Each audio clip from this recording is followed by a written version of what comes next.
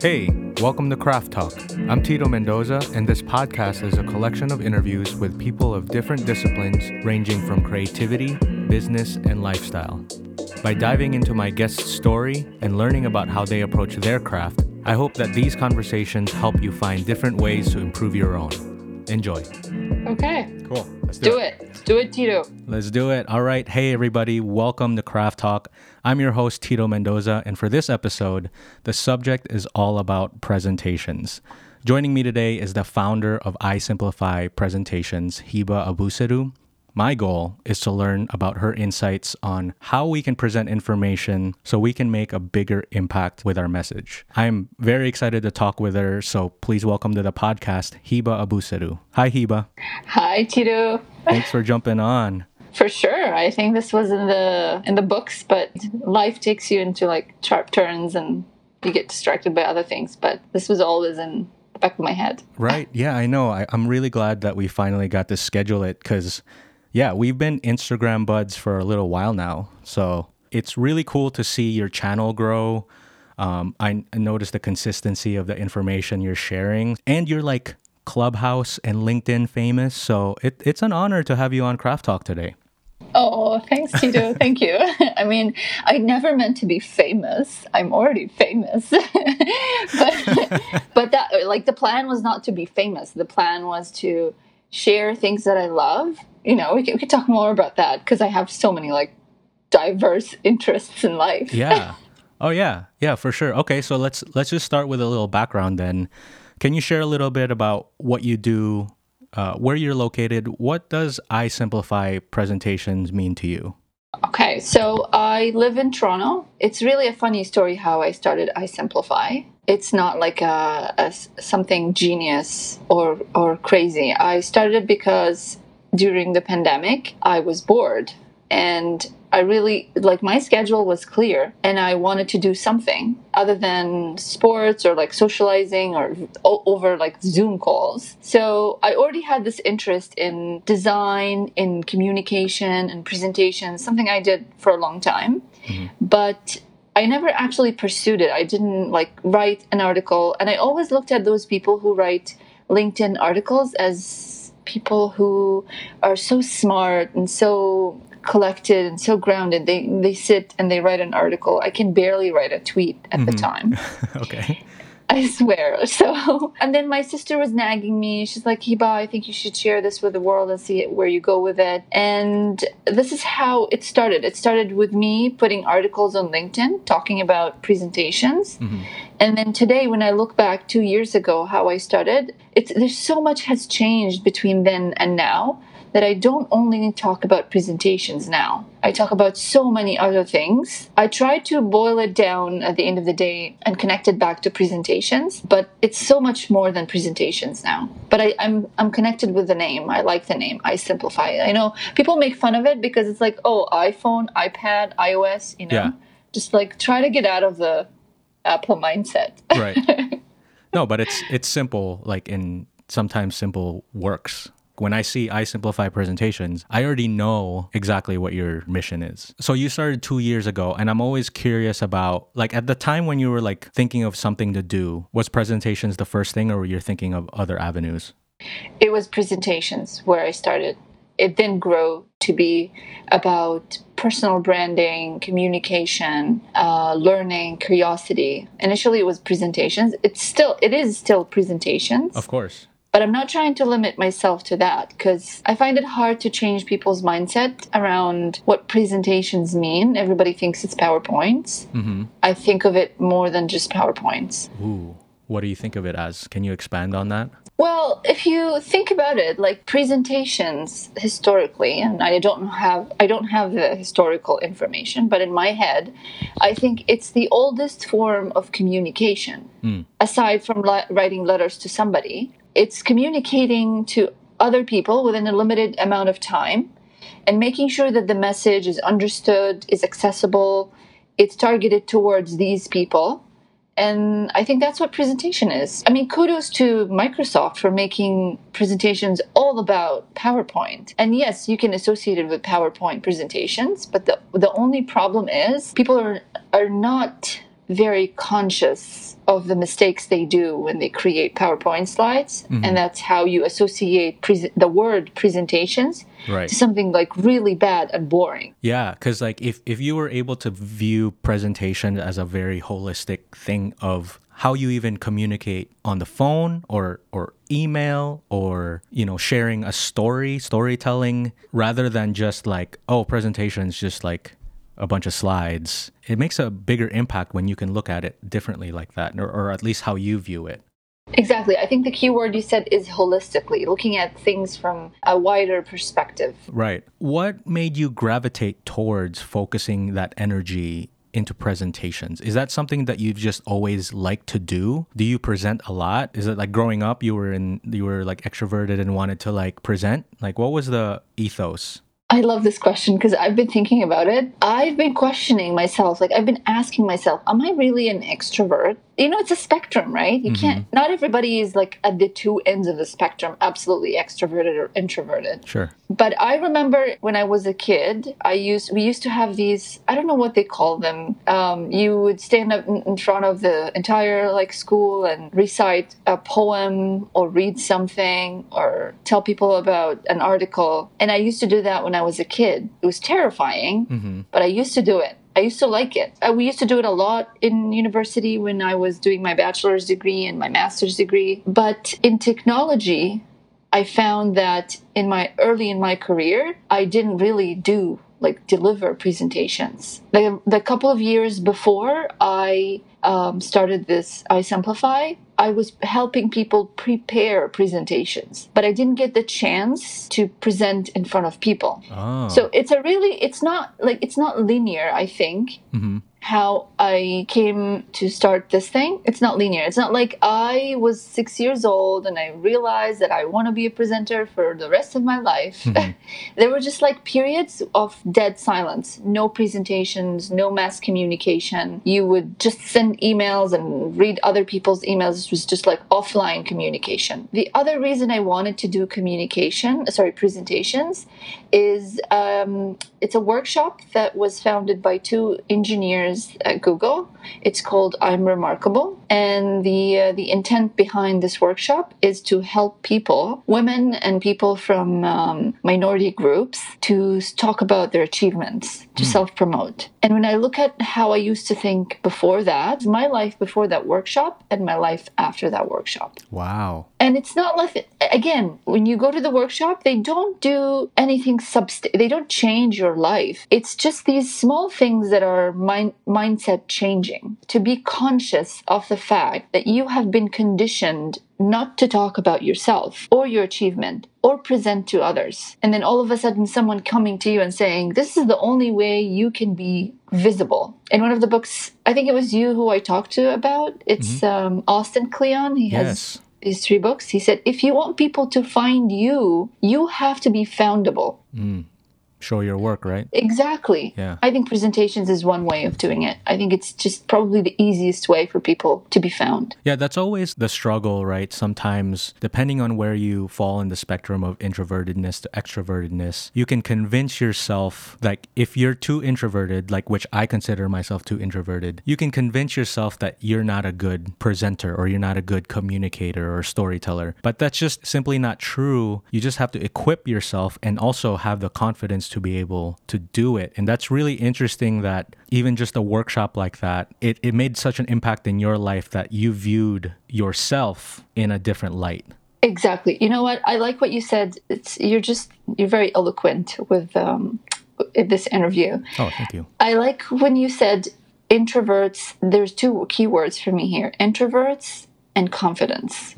Again, we've been conditioned to think of presenters as people with confidence, charisma, and to be extroverted. So like people who own the stage. And everybody tells you about body language and how to own the stage and pace yourself and use your hands. I, in the last 1 year, learned that that's not true, at least for me. Interesting. Okay. I actually think that introverts are better presenters than extroverts. And the reason is that they're very observant, they self-reflect, and they do a lot of homework before they present. Like they study the material, they focus on the message they're presenting, then focusing on, okay, I'm just going to rely on my charisma and my muscles to show people that to convince people that my message is important. The introverts I worked with, they focus on their message, and I think this is where it's the message you're delivering and the value you're giving to other people. You can be a great entertainer on stage. Yeah. If that's what your goal is. But if you want to convey or deliver a valuable message, you have to work on your content. So that's the first part of being an introvert. Mm-hmm. The second part is something that I started talking about maybe starting May or June last year, is that it's an unpopular opinion. Confidence in presentations doesn't matter. Ooh. Competence breeds confidence. Okay. So if you have a strong message, if you know your content, if you know what you want to talk about, I don't think confidence is going to matter to you. You don't have to think about it. You just have to think about delivering a good message. And by that, I don't mean saying that you just have to tell people everything. No, I mean that you have a good message that has value and you learn how to communicate it with people. Don't think about confidence. It's very hollow. I don't like when I sit and think, how do I train people to be confident when they present? I can't simply think of a way of helping people to build the confidence. Like confidence is a symptom of something else. Ooh. And thanks. That's woo-worthy. Yeah, and it's kind of like if you know your stuff, if you know your message, if you know your material, the symptom is confidence. Absolutely. And think of Brené Brown, for example. Brené Brown is introverted. And in one of her podcasts, she said that she works really hard before delivering a presentation or a message. She just like writes it down, she corrects it, she memorizes it. But I never heard her talking about thinking how she's going to look confident, or if people are going to think she's confident, or if she thinks she's confident. She has a message and she thinks people deserve to hear the message and it has value. She just wants to work hard on delivering a good message. So it's almost like trying to focus too much on finding my confidence is just a little bit of a distraction when you could put your energy towards learning your material. Exactly, yes. You mentioned that you used to help a lot of people prepare for a presentation. Do you think you benefited because you weren't the one outwardly presenting? You were involved in the preparation of it. It kind of allowed you to stew in like understanding what a good presentation means? Yes, and it takes off the pressure of being in front of the people who this presentation will be delivered to. A colleague will ask me to help him with or her with a slide, and then I'll ask questions. Okay, so what are we looking for? What answers, what questions, what data, etc. And then I help that person or help them create the slide or the presentation deck, and then they present it. They come back and they say, okay, so they've had a couple of other comments. It's just compound learning. Every time you help somebody create a presentation or volunteer to help someone, you learn. I do not think it's easy to just be behind the keyboard and create the presentation than standing in front of other people and presenting it. They both are important. For the person who's creating the slides, in my case, I had to get a very good understanding of these people that this presentation is going to go to without ever meeting them, without knowing who they are, what they want. I learned to ask questions because there's no way for me to make an assumption, right? Right. Yeah, it's almost like two separate skills. Like, I don't know if people would assume that creating a presentation is the same skill as doing the presenting itself. Are you more comfortable being the preparer of a presentation or being the presenter of the presentation? I like both now. Okay. I don't think they're mutually exclusive. Like you said, it's two separate skill sets.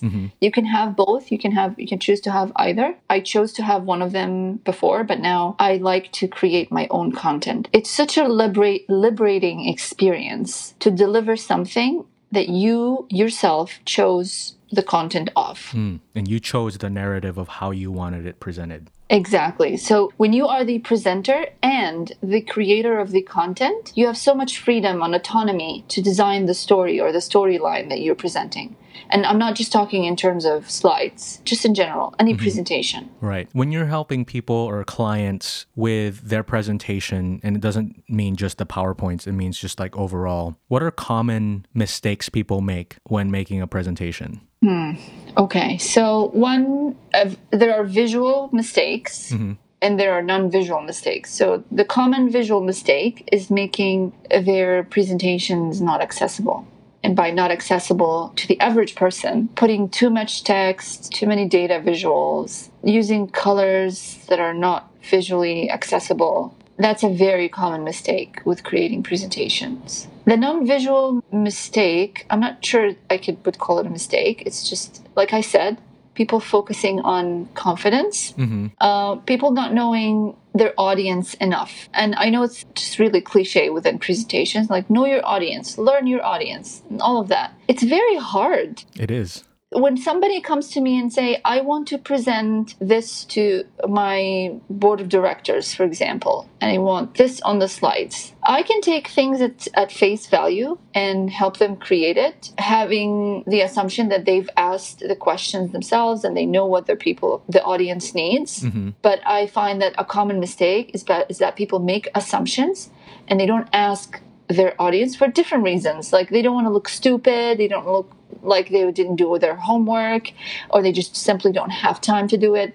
That's a very common mistake, is that you're creating the presentation for yourself, not for the people you're presenting to, and it's because of all those different reasons I mentioned. Wow, so it requires a lot of research and discovery to be able to actually pinpoint your audience. When you're creating a presentation, whether it's just like for corporate jobs or your Instagram, do you do kind of like a audience discovery phase? Yes. So I do some exploratory work. I do some research. I go look at what other people are doing and I learn from them. And I think that's also important when you create presentations. I'm not sure who said that there's no work that is original. We're building on top of each other's work. Right. Whatever like genius work that you've seen, like Google was not the first search engine, right? Right. We had other search engines before. So you have to think of your content in that way. Take the work of somebody who probably presented to the same audience and just build on top of it, improve it, add something to it. I do encourage people to have curiosity, because curiosity reflects passion and interest. Sometimes it comes across as annoying. That was one of my biggest problems at the beginning of my whole career. If you go to my website, I recently created a page called My Story. I have it up right now. I was about to ask you about it. And the first paragraph, I mentioned that I worked with people that did not invest in my learning, and they dismissed my curiosity because it was annoying. Why do you keep asking me why I'm doing this? Why do you keep asking me about who's looking at this email or who's looking at this report? Okay, so I'm creating a report for every single day. I never ask you who's looking at it or why I'm creating it. That's curiosity. So I encourage people to have that curiosity, because the opposite is just indifference. And honestly, I'd rather be hated than have people indifferent to my content. Indifferent people, they don't come back to you. So if you're presenting to a group of people and all they're doing is just nodding their heads and not asking you questions, they're just not interested. They're indifferent. And that's just worse. There's no room for you to grow. You can't ask questions. You can't get something out of somebody who's indifferent. Yeah. And that's my relationship with curiosity. I'm like, I am married to the opinion that curiosity is important in any job, in any relationship, in any kind of work. I completely agree. And I think curiosity and asking questions is the only way to like learn about what everybody's trying to accomplish. And that's unfortunate that you worked with companies that didn't invest their time into facilitating kind of an environment to like be curious. Because I don't know, I feel like if I was a business owner and somebody was asking genuine questions, right? And I assume that's what you were doing. You had genuine questions about something because you were trying to make something better. You weren't just asking questions just to ask questions. You were asking questions in order to be able to possibly create a better system. Correct. Yes. I'm very purpose oriented. I'm very value oriented. And if I think I have limited time on earth, and I think this is also cliche, but if you think about it, time is a constraint. And And because it's the constraint that we all share in the world, everybody knows that they have limited time on earth. Constraint is the source of creativity. If you had all the time in the world, there's absolutely zero motivation for you to create something meaningful, because you think, well, I have 600,000 years left of my life, or infinite amount of time. So when I look at things that I'm doing and I don't understand them, I understand also that I have limited time in the world to learn things. So I start asking questions because I want to improve it. I want to find a better way to do it. And like they say, understanding the problem is half the solution. And the only way you can understand the problem is either read about it or ask questions, or making assumptions is so dangerous. Yeah. I'm sure you've seen that at some point in your life. Sure. And it just like kind of wastes time too, when you could have just asked the question rather than assume and make the mistake. Oh my God, yes. I can give you I'm thinking of 100 examples where if people just asked me what I wanted, it would be just so much easier. We have people coming and saying, okay, I need you to help me create a presentation or present something, a report to somebody, and I want to give them this information. So the first question I ask, what exactly are they looking for? What's the question in their head? And people just throw their hands in the air. They're like, I don't know. I see. They just want they just want a presentation, but no reason why they want the presentation. Yeah, we don't consciously think about it. I feel like we're sleepwalking, trying to accomplish things, trying to finish check, to-do list. Right. And that's where maybe you mentioned some of the potential mistakes that people might make. The easy one is the too much text on a slide, right? We all know back in school where we were doing presentations, you just copy and paste a paragraph that you typed out because that's the quote unquote material. That's what you wanted to present. So you just copy and paste it. So when you see your fellow classmate presenting, what do you notice? You see them looking at the slide, not looking at the audience, and they're just reading their slide with no passion, no message, because they just decided to use it as a crutch. Yeah, yes, exactly. And that's actually part of the same mistake that you explained, is that we use our presentations as scripts. I don't want to be visible. I don't want to be seen. I want the slides to be seen, but I'm going to be in the background. And that's a huge thing, because we are hardwired to want to connect with people and want to be visible. We want attention. We choose how we want the attention. I choose to have it through presentations and my Instagram and my personal branding work and all of that, working with these people, and previously through Clubhouse. But I think most people want to be invisible when they present. They want the slides to be at the forefront and they want to be in the background. What is that? The number one fear is public speaking. It's Yes, more than death. Right. So there's this thing where there's just this in the DNA of I don't want to present. I think about a year ago, you shared a reel video and you said, I'm here showing my face. Oh, yeah. And I had this crippling fear of showing my face on Instagram. It means, I think I don't want to say it has no meaning, but we associate meaning to things. We associate meaning to showing my face or being live or presenting myself. I love that concept. I talked to a friend of mine because I was like you, where I was just I don't want to show my face. They just told me, dude, just show your face. It's not a big deal. I don't know what it was, but just the simpleness of just show your face. It kind of shifted and transformed the way I presented. The more you can put yourself in front of it, and it's just the reps. When you get more reps in doing it, you get more comfortable in presenting it, even if it's not the way you envision it to go. You're still doing it, and that's what matters. Yeah, and then you feed off of the energy of other people. Yeah. Who they're like, oh, so this is how you look like in real life. Yeah, there's definitely more of a connection there. You add connection through seeing someone. Yeah. You know what? When I post something not a video on Instagram, and I don't put a face of a person on the first card, it receives less engagement. Ah. I don't know the psychology behind it. Isn't that funny? I would want to learn. It's funny. Yeah. It is funny. I think we want to connect and see people's faces. I think I want to look you in the eye and see how you move your face. And I'm very animated. My half of my personality is in my eyebrows. Right. Like if we're on video now, you would see it.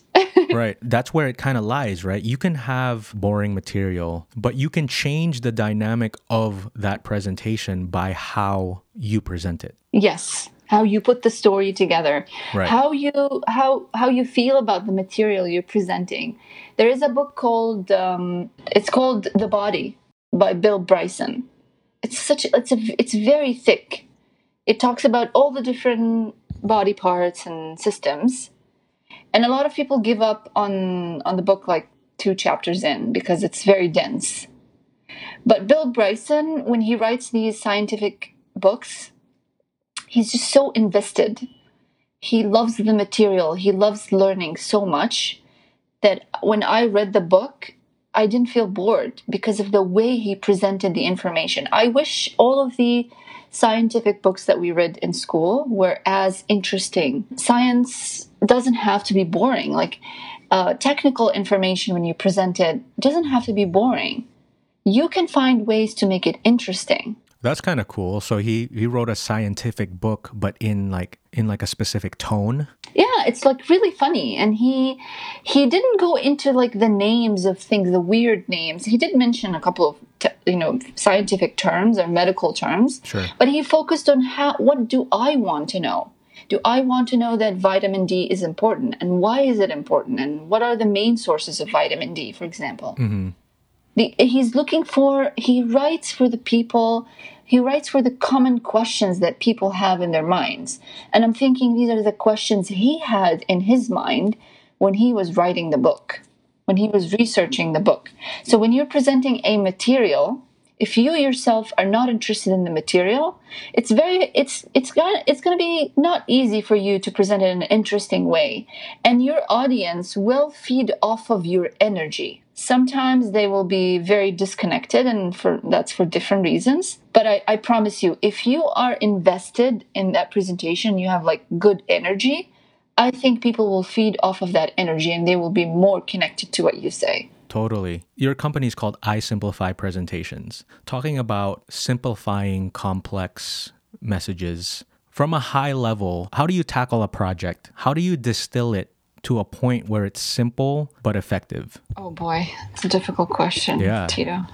This is like your life mission, right? It's to simplify, and it's like sometimes simplification might be construed as lazy or the easy way out, but I would argue that it's actually someone who's able to simplify has done such complex work. There's a quote, I'm not sure who said that. I would have written you a shorter letter, but I didn't have the time. Yes. Say that again. Mark Twain. It's Mark Twain. Actually, what he said is, I did not have time to write you a short letter, so I wrote you a long one. That's exactly how it goes. It takes so much more time to make something simple. Exactly, because it's so easy to put all of the information out there, but for you have to reiterate, like you have to create something and go to sleep, go back to it and think of it again and put it out there, see what the feedback is, and then change it again, make it simpler. How do you boil down the idea that you want to communicate to the simplest form that anybody can understand? So there is a term called ELI5, explain like I am 5. Oh, yeah. Right? How do you explain this very complicated concept to somebody who's 5 years old? And 5 years old are not like they're smart. Mm-hmm. But how do you, because we tend to use these big terminologies and synergy and, just very complicated words. Can you explain it to me in plain English that a 5-year-old would understand and connect with? So going back to your question, I don't think I have a concrete strategy. I sort of go to the project or the initiative that I'm working on with a clean slate. I try to discover it. And based on what the problem is and how it's presented itself to me, mm-hmm. then I'll decide how to simplify it. But I try to make, for the other person I'm working with, I try to break it down into smaller steps. Because when you think, oh, I have to present something, or oh my God, I have to build a personal brand, most people do not know where to start or how to start. It seems like a very daunting, huge thing. Even creating 5 slides to present to an audience in your company, to me, it used to seem like a huge thing. What is it that you need to do to make this simpler? We start with maybe not the title of the presentation. Maybe let's start with what is the story you're trying to tell people? Like, I take it from the answer of that question, how we want to design or create the rest of the message. Right. Because I worked with people who want to put all of their data graphs on the slides. And I try to explain to them that people have limited capacity within the time frame of that presentation. You can't just give them everything. You want to focus on the story you're telling. And then if they want something else, then that becomes a different story. What would you say is the most challenging part of doing what you do with iSimplify? The most challenging part?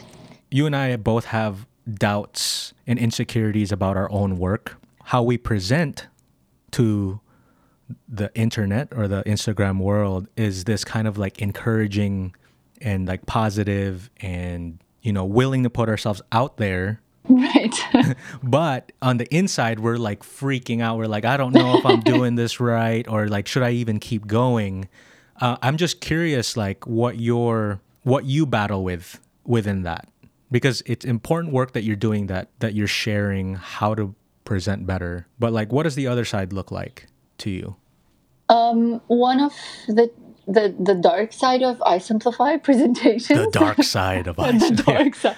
That'll be on my next newsletter, Tito. Yes. It's important. You got to hear about it. It's what relates to people, I think. That's actually true. The dark side, the dark side of iSimplify is sometimes I feel that I'm repeating myself. I'm like a parent telling you on and on and on and on and on how you should do the right thing. I'm very conscious of it. I'm using air quotes here, self-help. I try to give people tips to self-help. While I don't like self-help books, I don't read them. I don't necessarily understand why would somebody ask me to solve a problem without them understanding it. There's lots of self-help outside, and I battle with that. People are looking for self-help. People think they want somebody to tell them what to do. But I think most people need to do self-discovery. And I myself do not know if I have done a great or like a great job at self-discovery. I can only teach you as much as I know. Right. I can relate to that completely. I'm very uncomfortable with the idea of somebody misinterpreting this craft talk work as me on a stage trying to tell people how to do it. I'm very conscious of that, and that's something I'm insecure with. It's like I don't want to come off as someone who knows it. If anything, I'm sending these kind of like little nuggets of information as a reminder for myself, because I am so insecure about the work that I do that I need these reminders, and I'm hoping that others feel the same. The dark side of craft talk. Yes.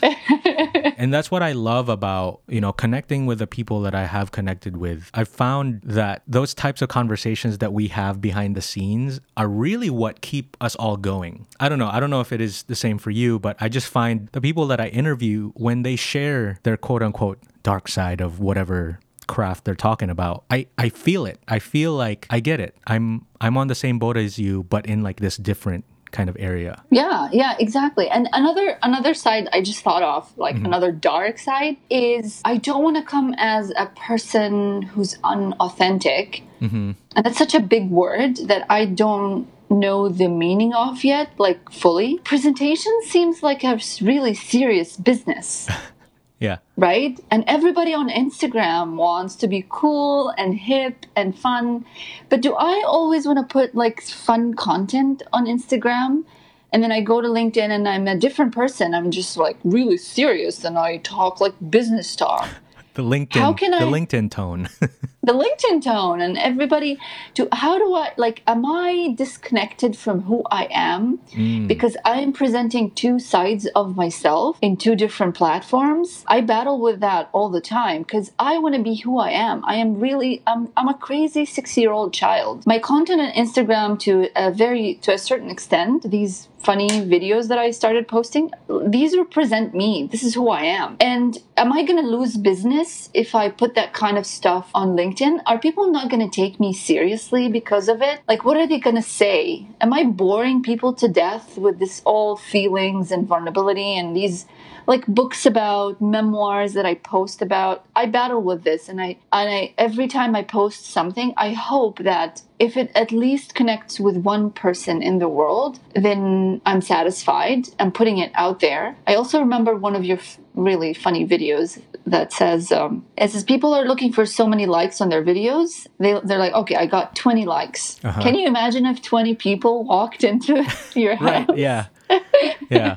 Yeah, it's so true. Like you said, if one person has connected to something you've shared, that should be enough. And that's something that we're trying to reprogram in our heads, that you don't need a million people to connect with whatever it is you're presenting. You just need one. And if that one is just you, then you've still done the job. Yeah, I like that. Imagine a world where that could be real, because I'm not saying that's how I really feel and I truly believe it. But if we can think of it that way, that would be huge. I think so. Yeah. So I battle with this all the time. The metrics of growth. What does growth mean for iSimplify? Is it more followers? Is it more business? Is it me learning something? Is it me connecting with other people? Exposure, validations, all different things. And we all have those different needs. We want to be validated. We want attention. We want to see progress in the work that we do. So everybody thinks that growth means more followers. But what is growth to me? What does success look like to me? How do I want to grow? This is kind of like the perfect segment to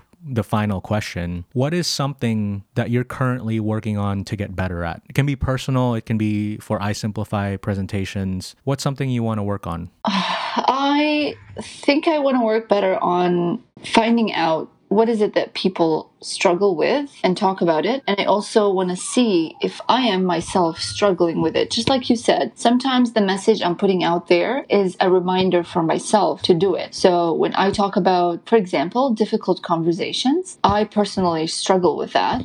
Content I put out there for difficult conversation is also a reminder for myself on building boundaries and negotiating and mental health care and all of that. Yeah. So I want to work better at having difficult conversations and managing them. I don't have one thing specific in mind. I want to read all of the books in the library. That's what I want to do. Just like all of it. I just want to eat them. Yes. I have like a stack of book in front of me. I have 6 books. I grew this appetite for reading last year, and it just keeps feeding. Like every book feeds off of the other one, and I just want to learn. That's what I want to do. I want to learn as many things as humanly possible. Yeah.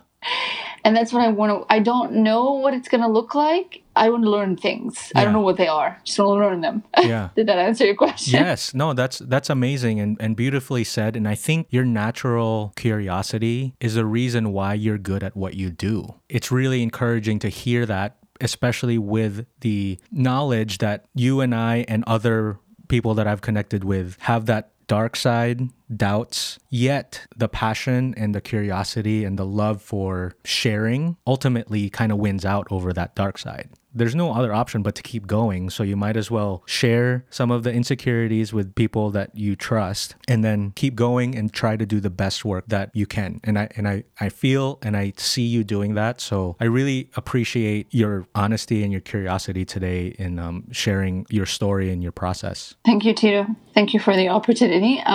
This has been on my, literally, not just metaphorically, on my to-do list. I have like an entry says, talk to Tito about a podcast. Yeah. And right now I can check that off my checklist. No, you did great because I've been slacking on scheduling something. So it worked out both ways where it's like, okay, cool. Like we've been meaning to schedule this for a long time. So it's really good. Before we go, how can people get a hold of you online and check out your work. I know you also have an online course available now too, right? Right. So the best way to reach out to me or to take a look at, see my content is through my website, isimplifypresentations.com.